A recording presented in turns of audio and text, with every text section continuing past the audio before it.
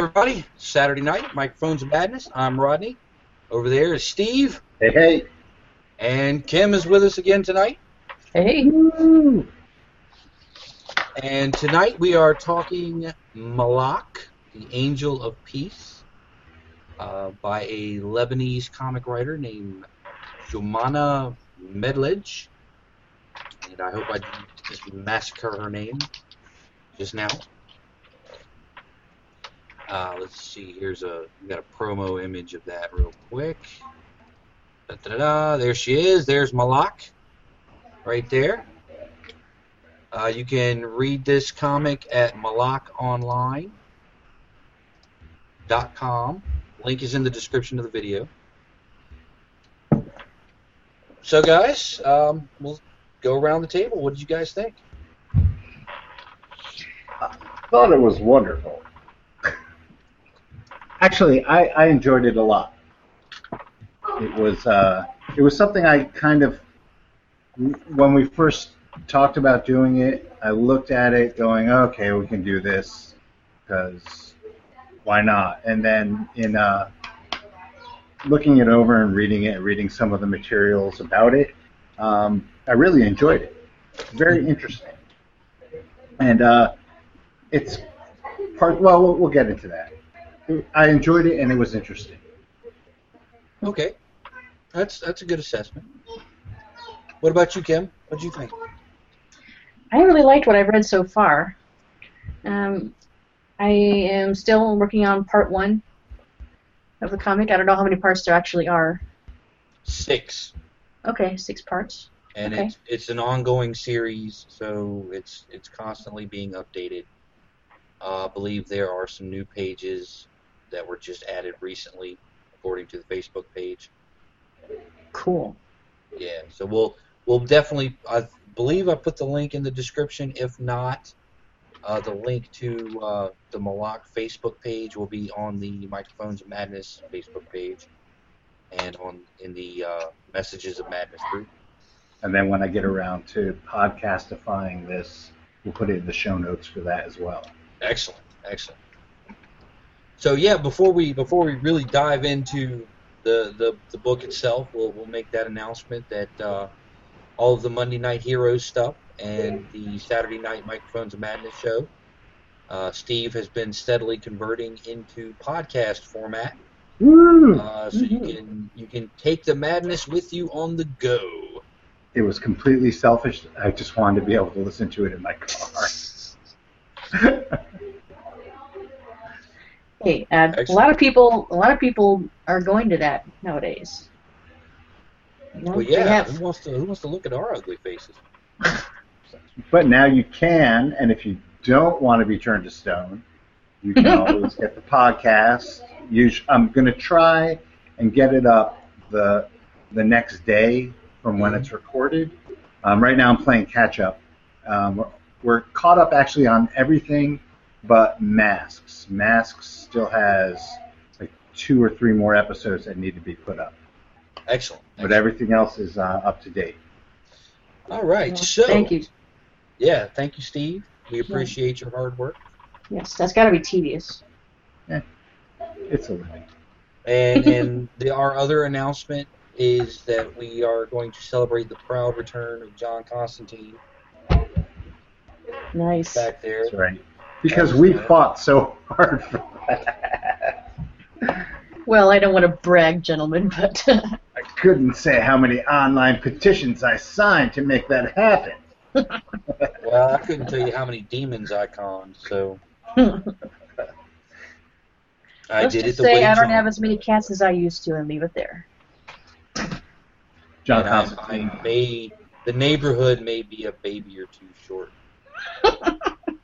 That's all right. Yeah. So I'll tell you, I was at a trailer park, like a camping park earlier today, and they could have probably suffered a few missing for the cause. Ouch. Mm-hmm. Starting to get a little Lovecraftian there. Pal. Lots of Winnebago Warriors. So, to more positive topics. So Malak is a superhero comic. It's set in a fantastical version of Lebanon, where we follow our heroine Malak, who is supernatural being. She's cedar born, which means she is a human being born from the seed of a cedar tree. She grows up, discovers she has special powers, and also discovers that the war going on in Lebanon is not human factions. It is started and kept going by jinn, which in Arabic mythology are evil spirits. Genius. Yeah. Yeah, these are not your Disney version genies who come out of a bottle and grant you 3 wishes. And it's not that kind of gin that you drink with Humphrey Bogart. Right. Jinn.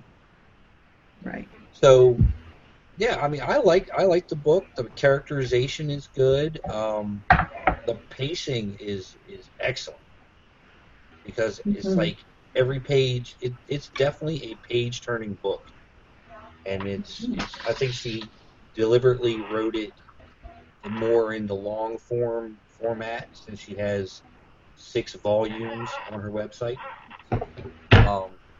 rather than say a standard what is it, 18 page is a monthly.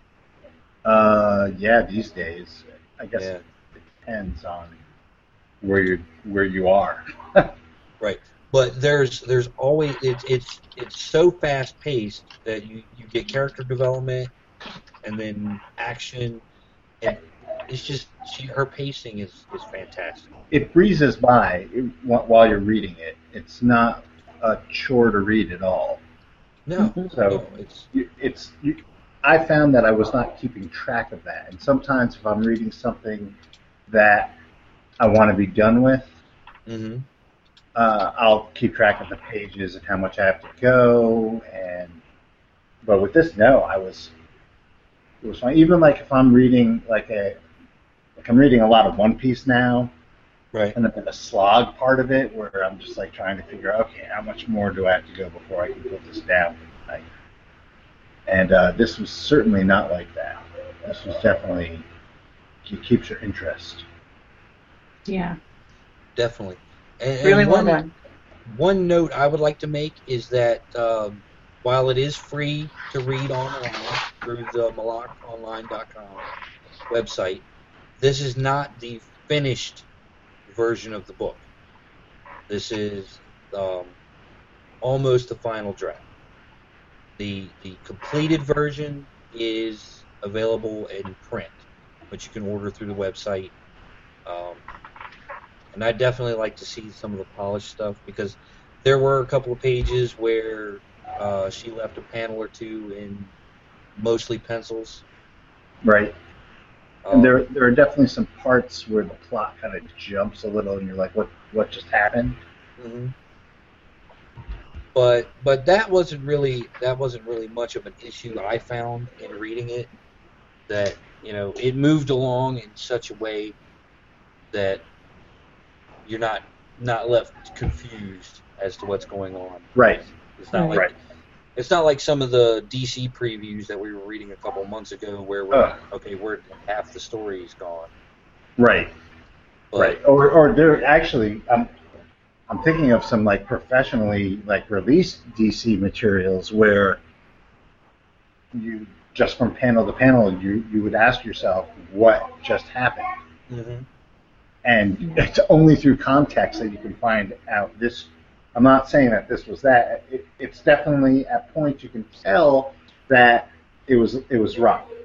Right. Right. Like I don't think all of the inking was completed. Yeah. Most of the coloring is done. All the lettering and stuff like that. It's finished, but it's not polished. Yeah. But still, I love the story. The characters are interesting. The world they populate is interesting, and it's kind of nice and refreshing to see something other than a fictional New York City or completely fictional town. It's Lebanon. It's Beirut. Right. Yeah, it's real. Well, I mean, It's real. It's real as far as referencing a real place. right. Right. It's real And as far real as you know. legends. There is a question. Apparently, she gets asked often. It's on her frequently asked questions in her press packet. Is the story supposed to take place during the Lebanese Civil War, since there is a war going on in the streets there? Her response is, the setting is semi-fictional. It's Lebanon, but in an alternate reality with no relation to the actual war, except thematically. If you experienced it, you'll recognize references to day-to-day things we went through, and the locations are unmistakable, but there are no references to historical events or people. The story is meant to be read as contemporary, regardless of whether you're reading it now or 20 years from now. So, Very yeah. cool. So she's taking her life experience during the Lebanese Civil War and translating it into this fantasy superhero comic. Right. One of the other things that really jumped out at me as well was the gag about the costume. That she makes the deliberate reference, because it is a typical full body stocking When you costume. put the picture up again. So. All right, here's the picture again. There we go. As you see, it's pretty standard. She's got some armor around the shoulders there. She's got some armor on her knees, big padded gauntlets. I know you can't see, but maybe from waist up. But still, very typical skin-tight costume. It does have high heels. Smaller than her head. Yeah. But that's actually pretty common for all the characters. Even the male characters have waists smaller than their heads. No, I noticed. Yeah, I think that's just her art style. Yeah. And I'm not saying it's a bad thing. It's just comfort. But the in joke about the costume is that it was designed by her friend, by Malak's friend, who is a man. Right, and also who is European or American. Right, he's definitely light skinned, soul patch kind of guy. And he definitely would be the one who would have the superhero comic reference. Yes. Yeah, I mean, this is a great book. I definitely want to add this to. I wish comic stores would carry this in print more. Very nice. But really, I don't know what kind of market it would have. It's a great book, and hopefully that if anybody watches this show or listens to the podcast, they'll be encouraged to check it out and see how great the book is. Same as Ted Wally's Matilda, same as Raising Dion. And soon, same as Lily's Red Velvet Requiem. Which we will be covering Red Velvet Requiem in the next few weeks, regardless of what Lily says. Right, whether she's here or not. The thing I liked about Malak, and I had mentioned this to you guys before, is my only reference point to the Middle East especially is through the media. The media, right. And through cultural bias of growing up as a Jew in America. Mm-hmm. So, most of my unconscious imagery is not positive. As a matter of fact, when we used to drive near Hopkins in Baltimore, right, we would say, "Oh, well, it looks like downtown Beirut." So, right, yeah. I mean, that's a pretty common comparison. Because we were bombarded with the Lebanese Civil War was the 80s. Right. And, growing up in the 80s, constantly bombarded by images of Beirut being bombed out. Right. And, And Well, that- Malak gives us this slice of life, basically, where everyone is doing their Thoroughly normal modern. It's a day-to-day normal stuff. place. It's like a normal place. Modern day, Yeah, with civilized. normal people doing normal things. Their kids Right. going to school, worrying about exams and Wearing trying blue to talk to jeans. professors and Right. You know, all They're this- and wearing Going on like trips. Kim said, going on trips, wearing blue jeans. Yeah.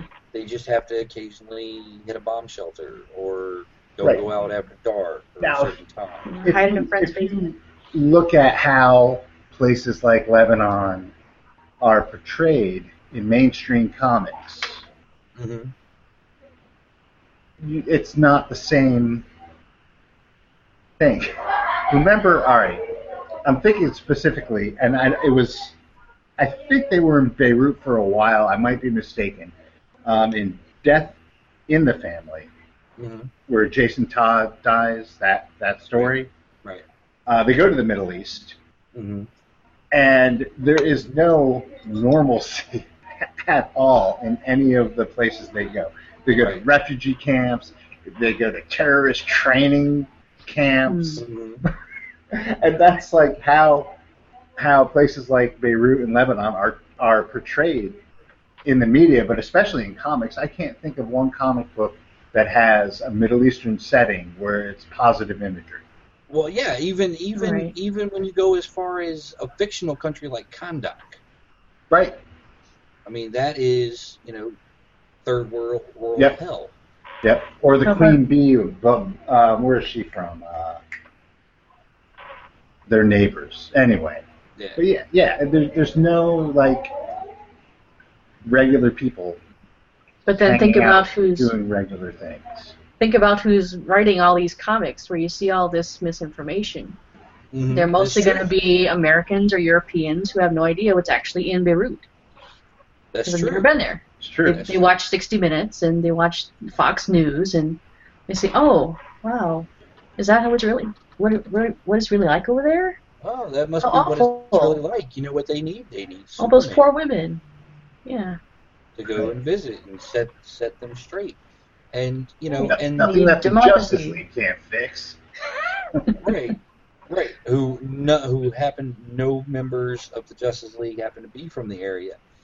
Malak, on the other hand, is a hero born of Lebanon. Literally. Literally, Born of the land, the land itself, which is spawned- just right. about the coolest origin story I think I've ever heard. Oh yeah, it's great. It has that kind of almost Arthurian kind of scope to it, because Arthur was the soul of England, effectively, Hmm. and as such, Malak is the soul of Lebanon. She's the trees gave birth to her. She is a child of the spirits, and which is another interesting thing too, because we get this real wild pagan element to it, with jinn and spirits and things like this, and coexisting alongside Muslims, Mhm. and it's fascinating stuff. That's one of the things that interests me about the book is the mythology that she has built up, slowly revealing her interpretation of it over the course of the pages. And I've only gotten to volume 3, and there's still mysteries. But probably now Kim hasn't gotten this far, so this might be a little bit of a spoiler. But That's cool. This will I'll get there eventually. Go ahead. it'll definitely keep you reading, because the land of the jinn is where we go when we dream. Oh. So there's a couple of prolonged sequences.